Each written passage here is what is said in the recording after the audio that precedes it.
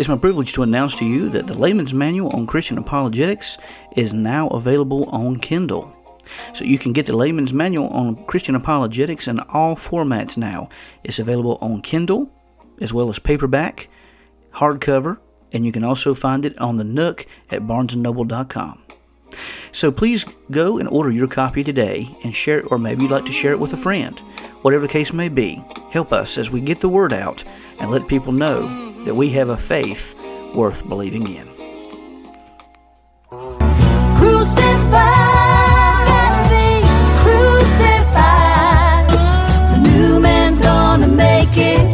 But the old man's gotta die. Taking off my cross, laying down my pride. I found a new way of living my life. Crucified, yeah. You are listening to the Bellator Christi podcast, brought to you by BellatorChristi.com. Now join your host, Brian Chilton, as we enter the arena of ideas.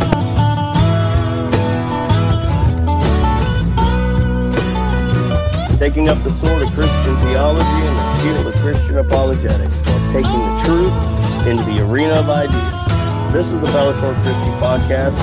My name is Curtis Evelo, and I'm joined today with Brian Chilton as we answer your most pressing apologetic and theological questions of the day. Hello, Brian. Hey, Curtis, how you doing, brother? Doing good, doing good. Hey, before we get started, I got to play something. It kind of goes along with the topic we have today, so I got a little clip. Can I play it for you right quick? Yeah, sure thing.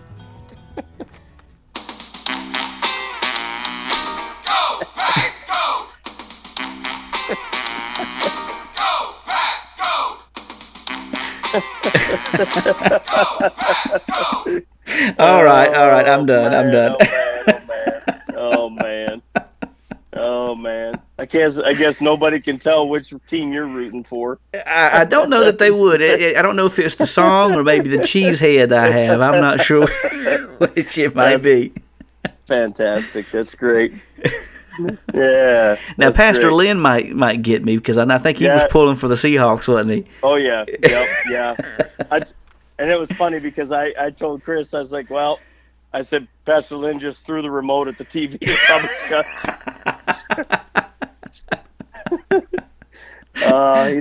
It's great. It's great. So, yeah, it's good times.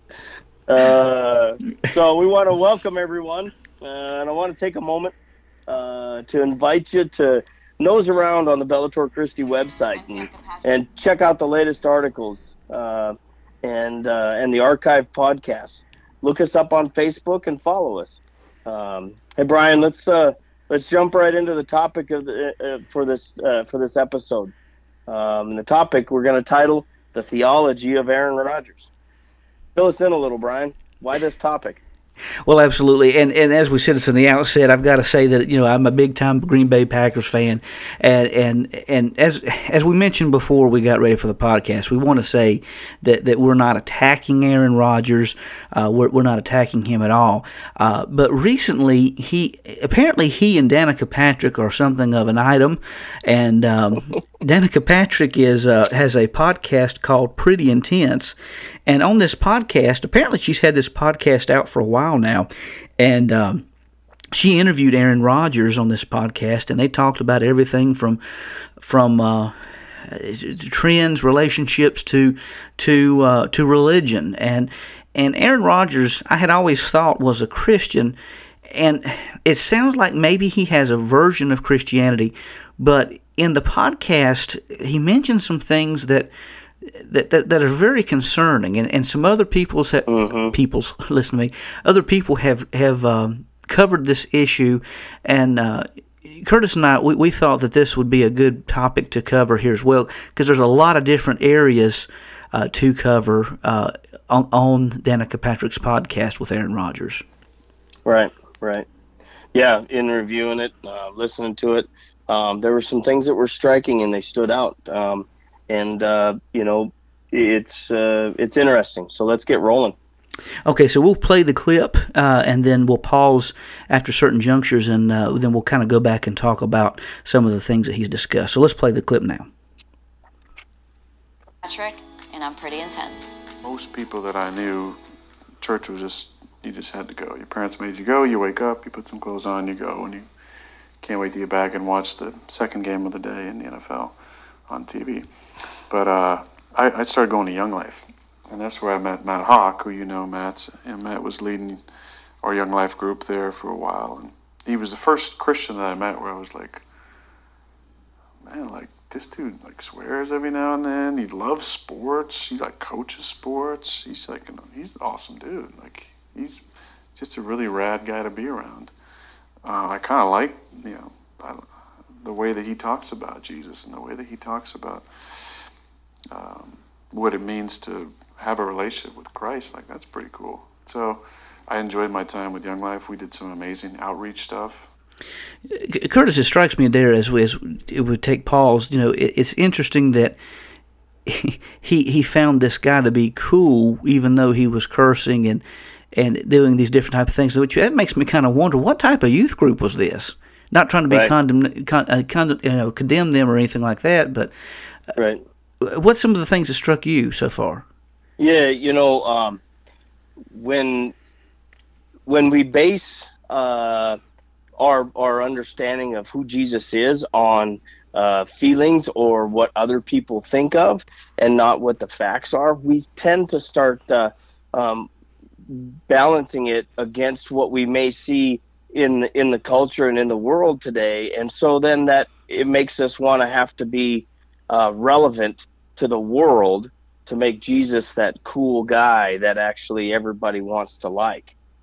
You have a good point there, and I think that's the danger of a lot of churches today, where we want to make the Jesus relevant, and we may try different tricks and do different antics to draw a crowd, but if the Spirit of God's not in it, are we really entertaining people, or are we bringing them to Christ?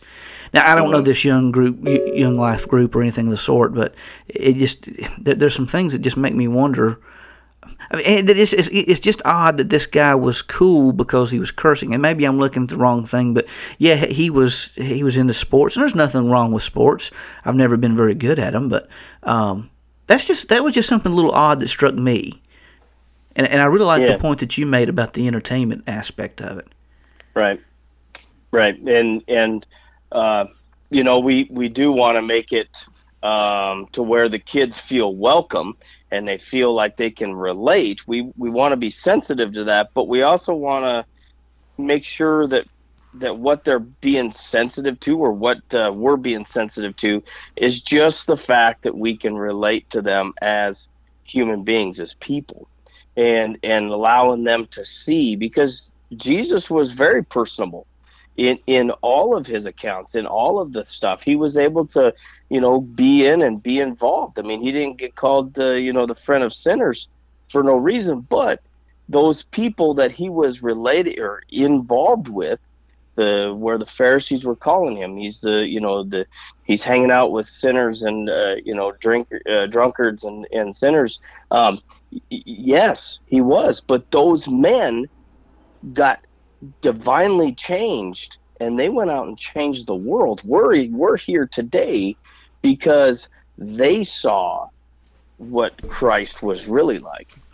Something that stood out to me in what you just mentioned there, and I think you make a really excellent point there, is the fact that Jesus did make the message relevant to people in the aspect that he made it personal. And I think that's one of the things we see throughout the parables, that he lived in a very agrarian area where most people were farmers and fishermen, and so he used a lot of farming, fishing type of analogies in the parables to relate spiritual truths to them. So yeah, I think you're right in that aspect, that we do need to reach out, but also I think there's a caution that I think we would both agree that we don't want to go overboard with the entertainment value, where we lose the impact of the gospel. So I think you bring out a good point there, that there's a little bit of a balancing act we have to do in this regard.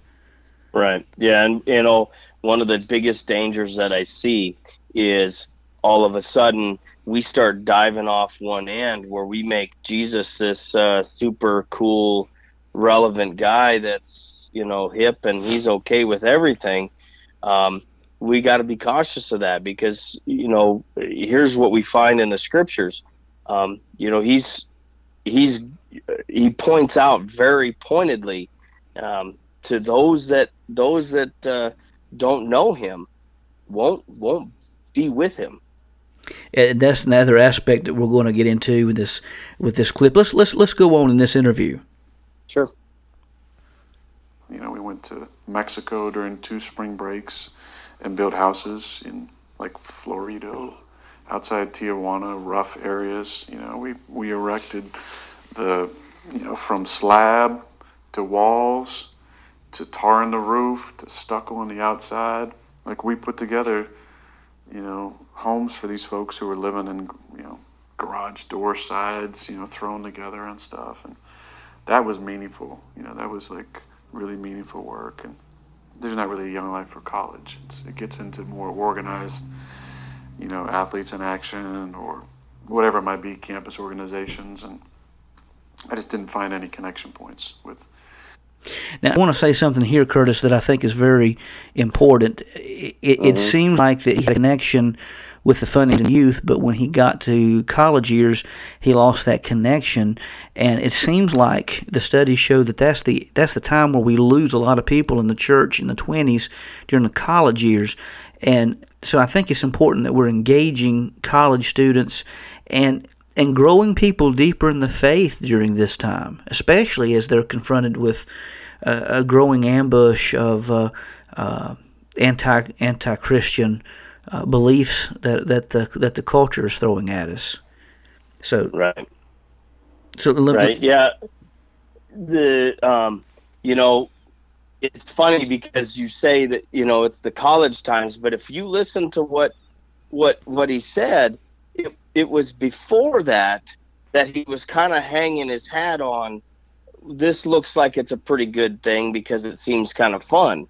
And then once he got to college, that was an easy out for him. Yeah, exactly. And you listen to J. Warner Wallace and what he talks in, and they talk about is in their latest book, him and John McDowell, they talk about we're not losing people, or they're not losing the kids in college. We're actually losing them at 12 and 13 and 14 years old. Exactly. Yeah. And I think, and this is actually one of the things I cover in the Layman's Manual on Christian Apologetics, because you're right, because the trends seem to be that at one point in time, the questions that were being asked in the graduate level came down to the undergraduate level, and then at a certain point, the undergraduate level when they go to college and things of that nature. But now those questions are being asked by teenagers in high school, and I've even been told by some apologists who are working with youth that these questions now are being asked by individuals as young as elementary school age. That's the age. My son is 10. Oh, and people are already asking questions at that time. My son has asked questions that he had heard in school that individuals talked about the existence of God and things of that nature. So it's there, and I think you make a good point on that. It's there, and the individuals are getting younger and younger all the while. Right. Yep. Let's continue with those things, and started questioning things, and had friends who had other beliefs, and enjoyed learning. That's kind of a part of my life. Had some good friendships along the way that helped me, to figure out what exactly I wanted to believe in. And ultimately, it was that rules and regulations and binary systems don't really resonate with me. All right, hold on, just a time out there. He said something we need to cover. Did you notice that he said, "What works for me"? Right. Yeah. What I wanted is what I highlighted in that. I pinpoint on, and it's what works for me and what I wanted, and that's the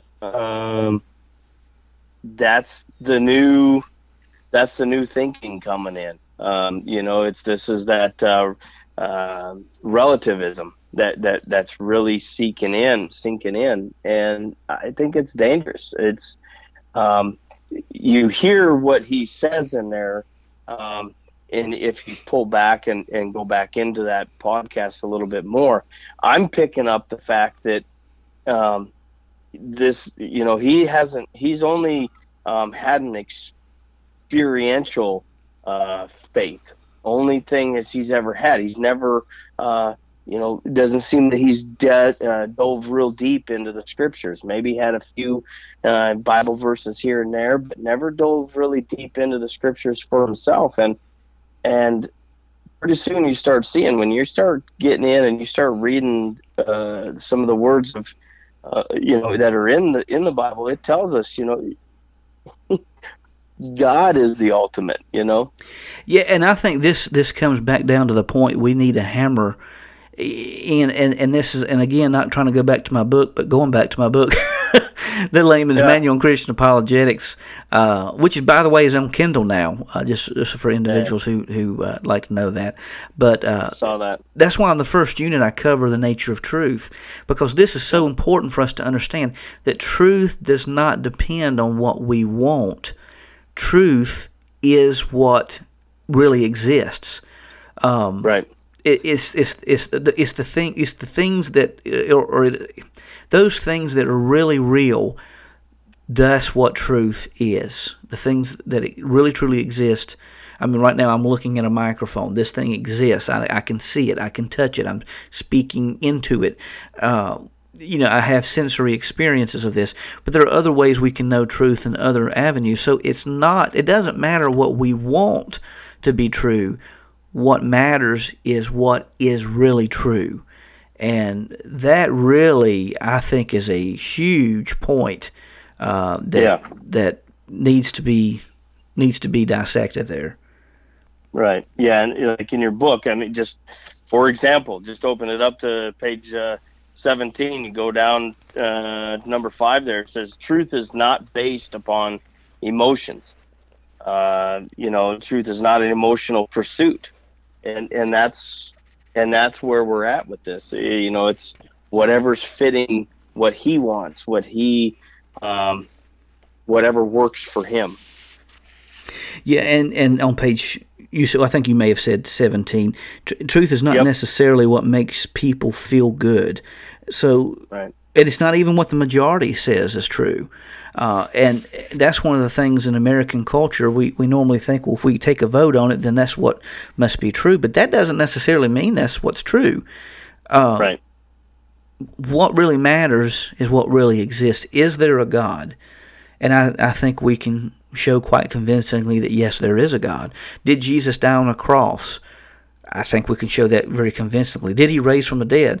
Oh, absolutely. I think you can show that with strong fortitude and strong evidence that he did.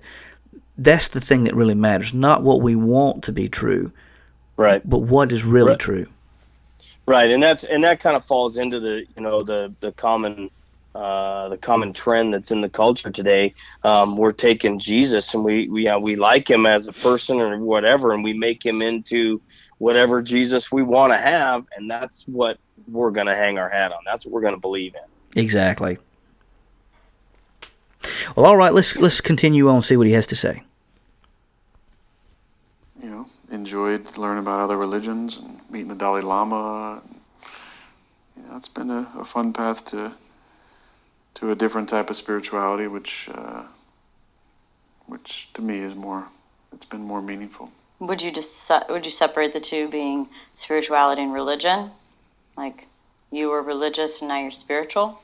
I think both can work for people. I do. I think some people just need structure and they need tradition and stuff, and that works for them. And I don't have a problem with it. It doesn't resonate with me. Yeah. How far back can you go and identify, I thought it was weird when I was 4, or whatever? Actually, let me stop her right there before he answers that question, because I want to make mention on something that you hear quite a bit, and that's this differentiation between religion and spirituality. Right. Religion, according to the Oxford Dictionary and according to Merriam-Webster's dictionary, religion is a set of beliefs that one holds sacred. Now, some people have argued with me on this, but if that is the definition we use for religion, then even the atheist has a religion. If what we're talking about is a religion is a set of beliefs that a person holds sacred, then every single human being has a religion. They have a philosophy on life. Spirituality, I think, is what they're talking about. Is maybe a relational aspect in that regard. Now, it can mean different things to different people. And one thing I would want to do is to ask Aaron Rodgers the classic question that Greg Kokel tells us to ask: "What do you mean by that?" What do you mean by that? Yeah. And so that is a question I don't know that we can really answer as to what Aaron Rodgers meant by that. But he does seem that maybe he's differentiating between a set of beliefs and the relationship a person has with the divine. However, he's still promoting a form of religion. If we understand religion to be a set of beliefs that a person holds sacred, then even Aaron Rodgers has religion. And anyone who says they're spiritual but not religious, they're fooling themselves, because they do have a religion. The question is, does their religion align with truth? Right. Right, and the dangerous thing, you start drifting down. Start really looking into this and understanding this move into I'm spiritual but not religious. All of a sudden, that takes on a whole big spectrum, but there's no defining moment. It's like, okay, what are you holding on to then? And they really, people, when they say that, what they're really kind of holding on to is at that moment. Today, this feels good to me. So tomorrow, if that spirituality that they're saying or holding to starts feeling a little goofy, or starts going down the wrong way, or maybe it doesn't work for them that day or that moment, then they're ready to move on to something else. And so it's really a moving target to try to find. Yeah, that's a good way of putting it. I think you're right. A moving target that you can't really ever hit. I think you're right. Yeah, I think J. Warner Wallace says it best. He says that's like, or Frank Turek, I can't remember which one it says, but it's like one of those guys. We hold to a factual truth with the scriptures, and that's like a bullseye being on the wall, and you throw the dart at it and hit the bullseye. Where this spirituality starts coming in that we're kind of talking about here is we throw the dart at the wall, then we draw the bullseye. Mm-hmm. And those two, I think, are completely different. I think it's the Texas sharpshooter, if I'm understanding you right, where you and that comes from manipulating the data to make it say what you want it to say. Kind of comes from if it's in the appendix of the book. It's the notion of a guy who says he's a deadeye with a pistol, and he shoots towards a barn.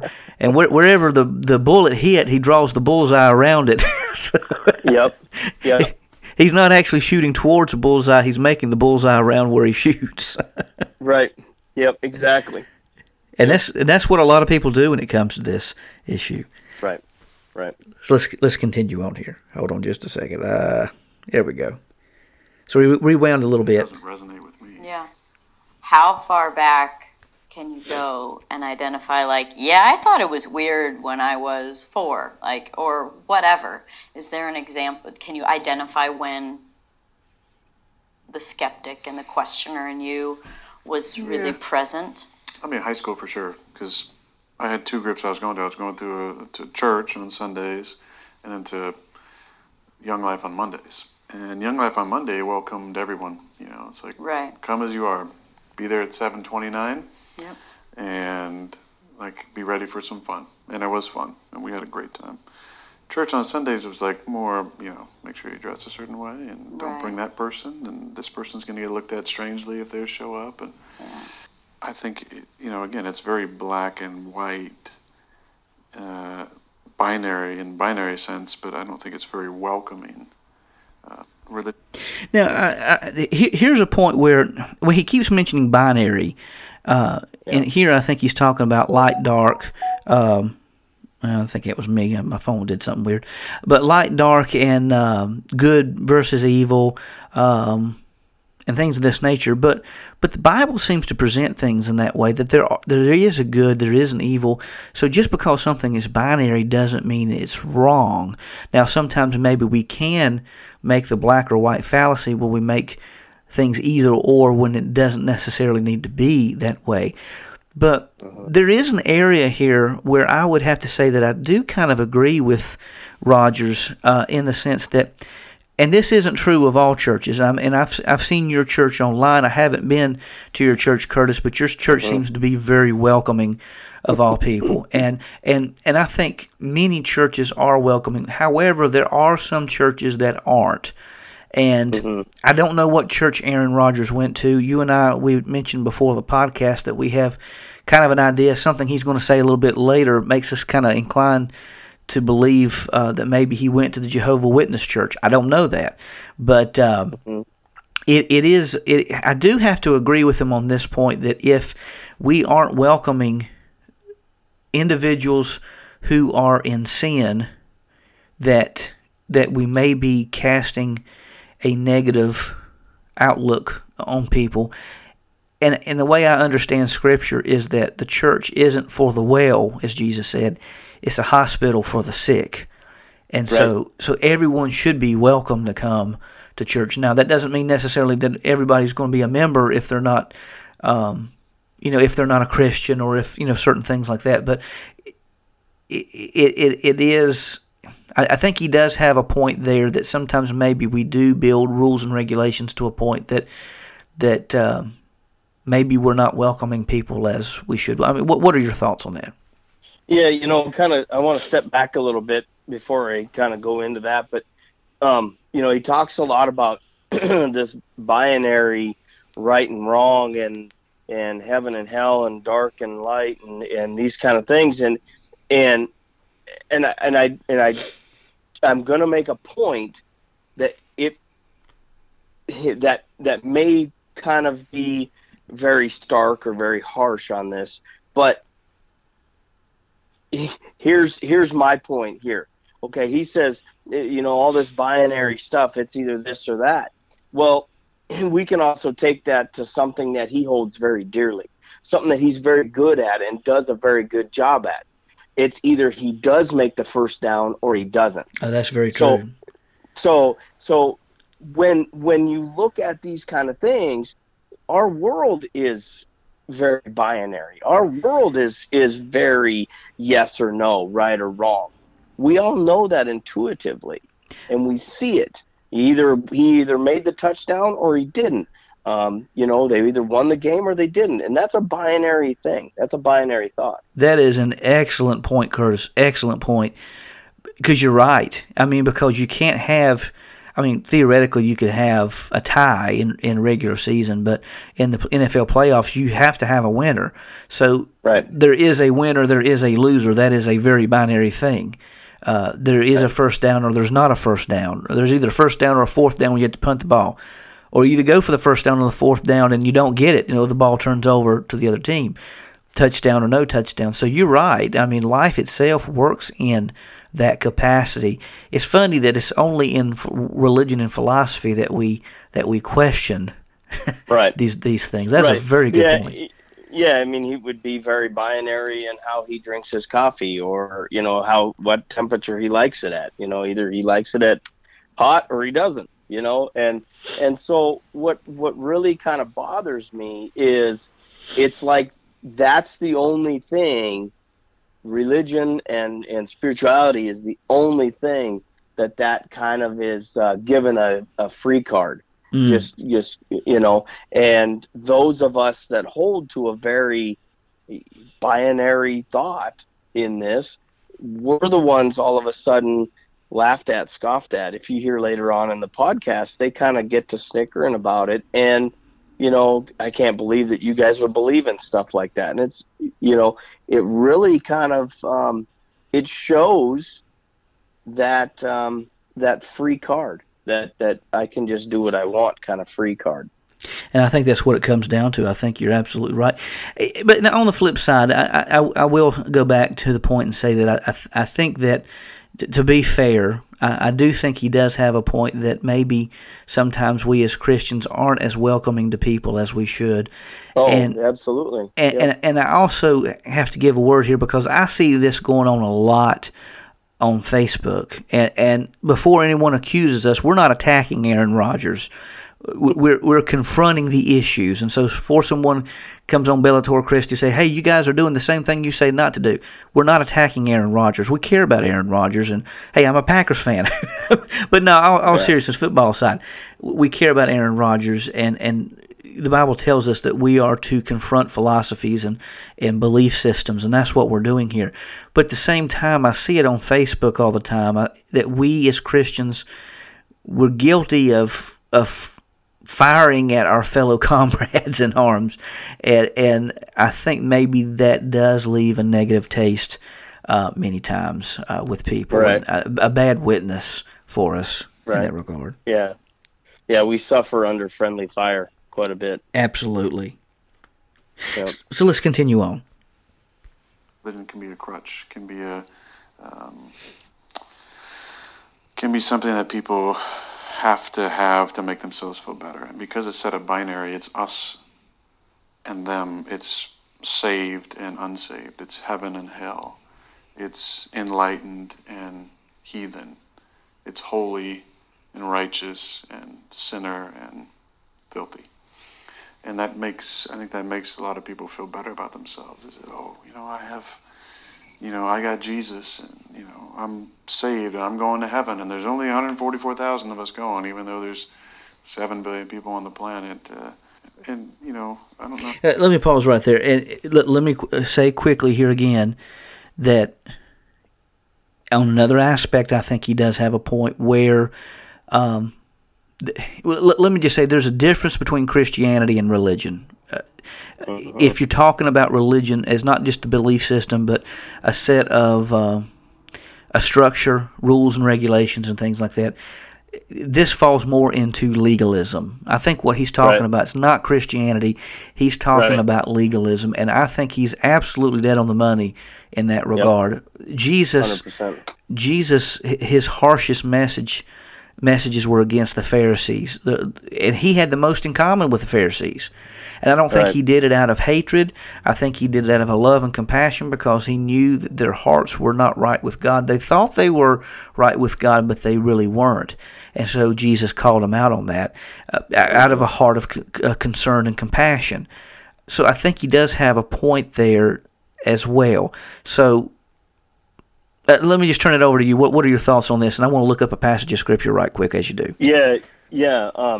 First, I want to kind of step back a little bit. In the beginning of that cut there, when you played it, he says, religion is a crutch to some people. And football could be too. Yeah. I got all sorts of words for that. Religion as a crutch. And the only thing that came to my mind or right then and there was, I'd like to have him say that to John Lennox. Oh, wow. Have John Lennox, you want to hear him talk about this.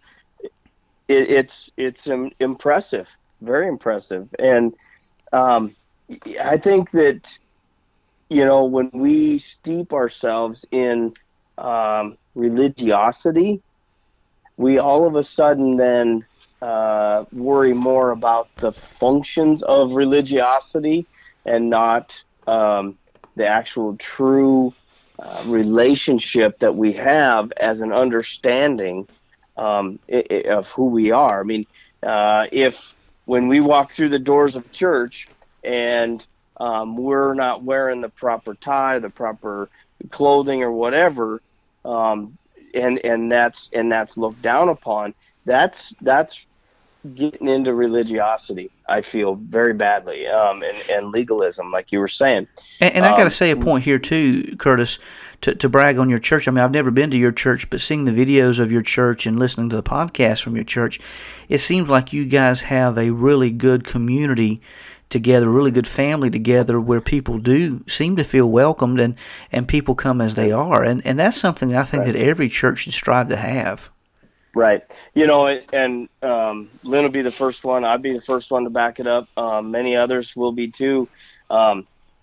Yeah, come as you are. Come as you are. But I promise you, you're not going to leave the same. I promise you, you're not going to leave without being changed and hearing the word. And that's something that I think is missing in a lot of places. It's more about, I need to fit this sermon into, a 30-minute picture here, and we need to have, songs that run to this, and we can only have this much talk about other things, updates and stuff like that, and that's all we can do. Where, if we're into the Word, and we're going through Scripture, and the preaching's going on, and we're writing it down, we're begging. We're begging for him to go longer. We're begging for whoever's preaching, keep going, go, and it's because we're getting that in our system. We're alive because of that word. Amen. Now, Curtis, I got to mention something. He goes into the 144,000, and this leads me to believe that he may have gone to a Jehovah's Witness church Bible gathering. I don't know what you call it, but it makes me think that maybe he has, because Jehovah's Witnesses, they interpret Revelation chapter 7 very oddly, and I want to read this passage of Scripture, and because as I teach us at Liberty, as Greg Kokel has said, don't read a Bible verse, read a Bible passage. So I want to read this passage. This is in Revelation chapter 7. I'm going to read verses 1 through, I'm going to go ahead and go all the way to verse 9. He says, "After this I saw 4 angels standing at the 4 corners of the earth." Now that's not literal 4 corners. 4 is the number of creation.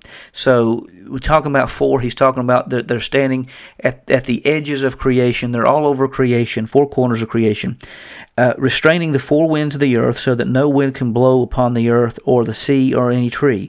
Talking about judgments being cast. "And I saw another angel rising up from the east, who had the seal of the living God. He cried out with a loud voice to the 4 angels who were allowed to harm the earth and the sea." This is a judgment of God coming. "Don't harm the earth and the sea or the trees until we seal the servants of our God on their foreheads." This seal is identifying the children of God. Could this be a rapture? Could this be something of the sort? I don't know. People interpret this different ways. But he goes on to say, or maybe he's just sealing the people who are left on earth, and protecting those individuals who were left on earth. Probably that's what's going on. I believe in a rapture. Some people don't. Whatever. Right. But he says, "Don't harm the earth or the sea or the trees till we seal the servants of our God on their foreheads." Now this is towards a time of tribulation. This is the end time things going on here. "And I heard the number of the sealed, 144,000 sealed from every tribe of the Israelites." Okay, that's the number of the tribe of the Israelites.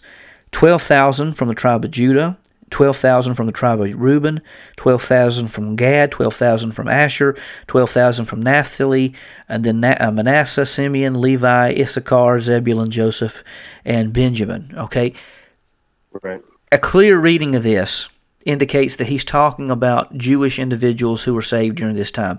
But if you go on to verse 9, this is the clincher. The 144,000 were sealed, but then he goes in verse 9, and then this I looked, and there was a vast multitude from every nation, tribe, people, and language, which no one could number, standing before the throne and before the Lamb. They were clothed in white robes with palm branches in their hands, shouting out with a loud voice, "Salvation belongs to our God who is seated on the throne of the Lamb." There are multitudes and multitudes and multitudes of people praising the Lord in heaven during this time. Right. So the 144,000 is only talking about a specific group of people. All you have to do is read verse 9, and you see that there are many, many others who were saved, and not just the 144,000.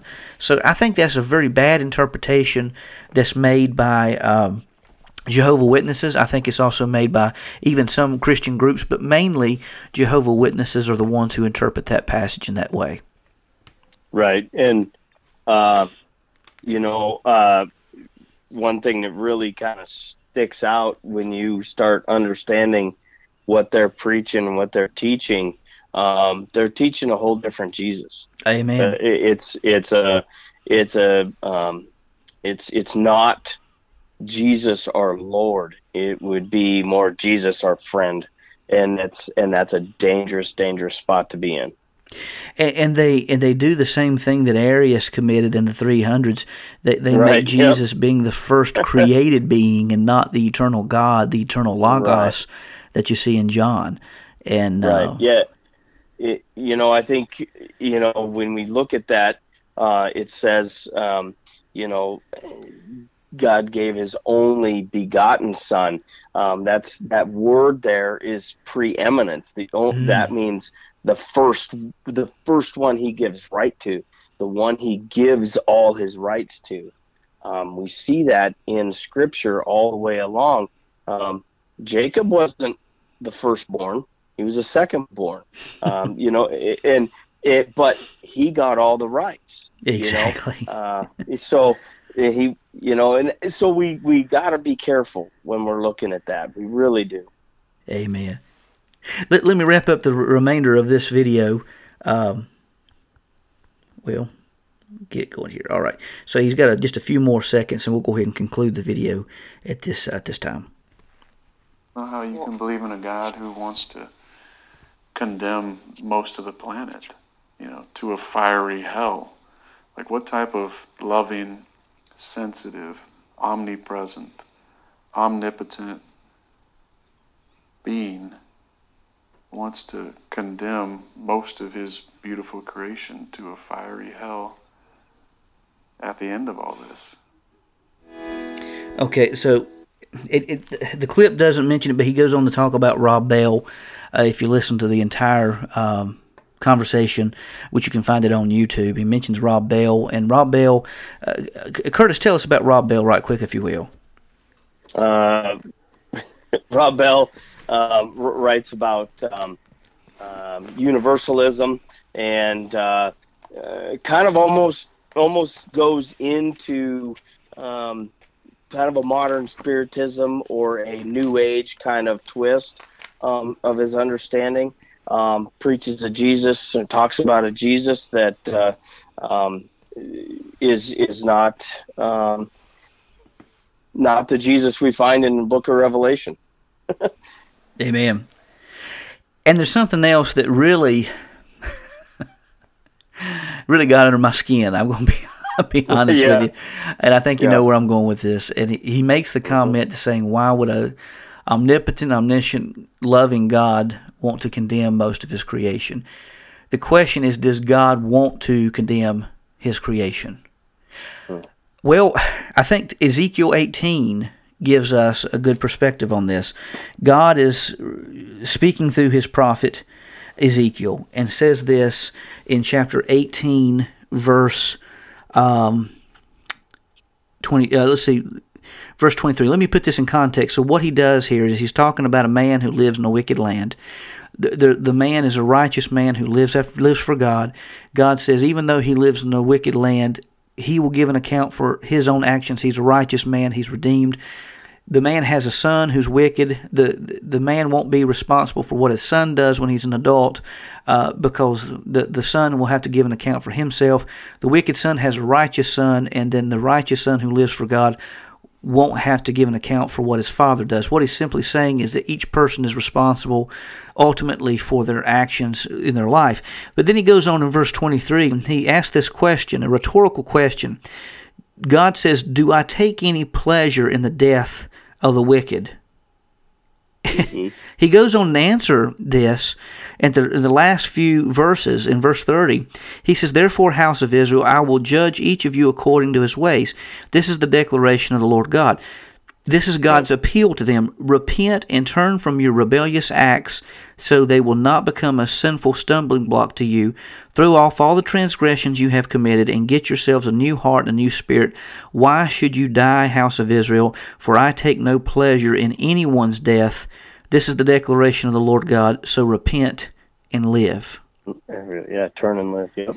So it's not the will of God that any should perish. Right. It's not God's desire that anyone goes to hell, because we mentioned this before the podcast. Hell was not designed for people. Right. So I don't know where he got this idea that God desires to condemn people. I don't think that's the case at all.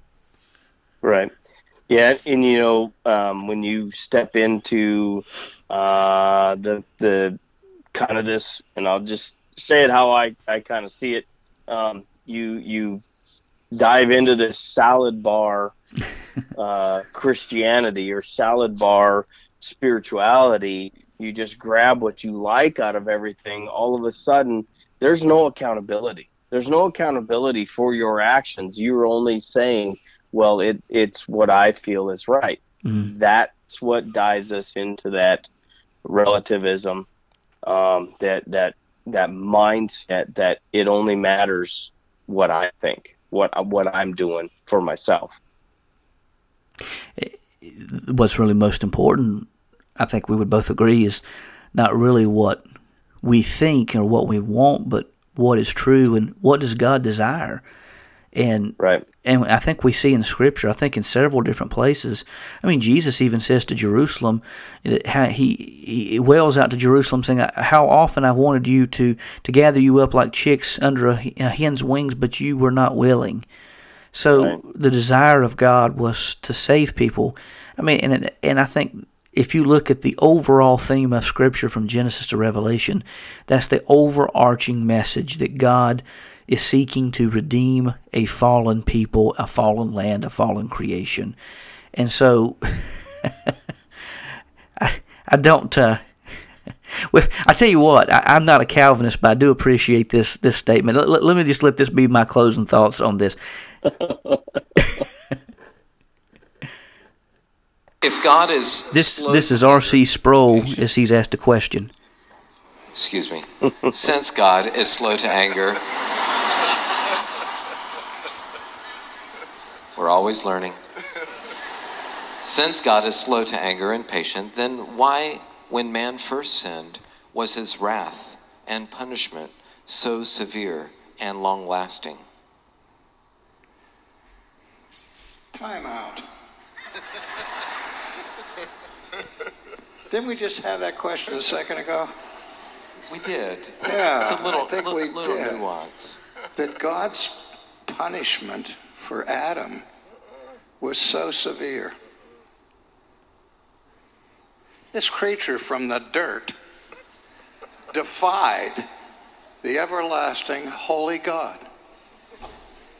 After that, God had said, the day that you shall eat of it, you shall surely die. And instead of dying, Thanatos, that day, he lived another day and was clothed in his nakedness by pure grace and had the consequences of a curse applied for quite some time. But the worst curse would come upon the one who seduced him, whose head would be crushed by the seed of the woman. And the punishment was too severe? What's wrong with you people? I'm serious. I mean, this is what's wrong with the Christian church today. We don't know who God is, and we don't know who we are. Yeah. And so I think that pretty much wraps it up. Yeah. Amen. Amen. Yeah. R.C. Sproul always has something good. Absolutely. Yep. Well, good. Well, Brian, it's been a good podcast, and I've enjoyed every minute of it. So we want to end here. So Brian and I want to thank you for spending time together with us in our prayers, or that this podcast helps stretch your mind and is a place to strengthen your faith as we strive to create an atmosphere of discussion in reliable information source. Join us next time on the Bellator Christi podcast. And until next time, Brian and I say, hold your on, friend.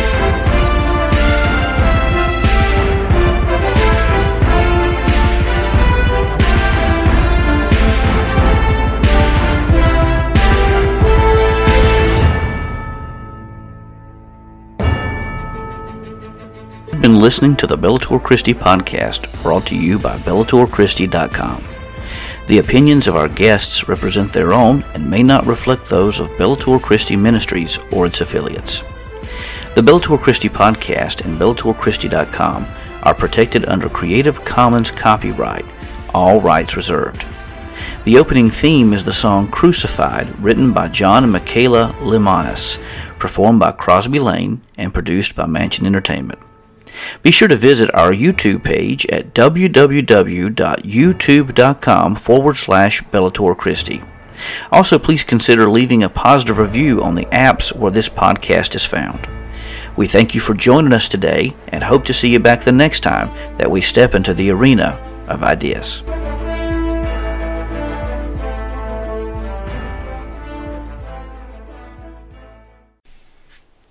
Did you know that you can help the Bellator Christi Ministries by simply leaving a review? If you are enjoying this podcast, help us out by leaving a positive review on the app where this podcast is found. This helps increase the exposure of the podcast and helps others find it more easily. If you enjoy this podcast, leave a review. If not, send me an email. Either way, we want to thank you for supporting BellatorChristi.com and the Bellator Christi podcast.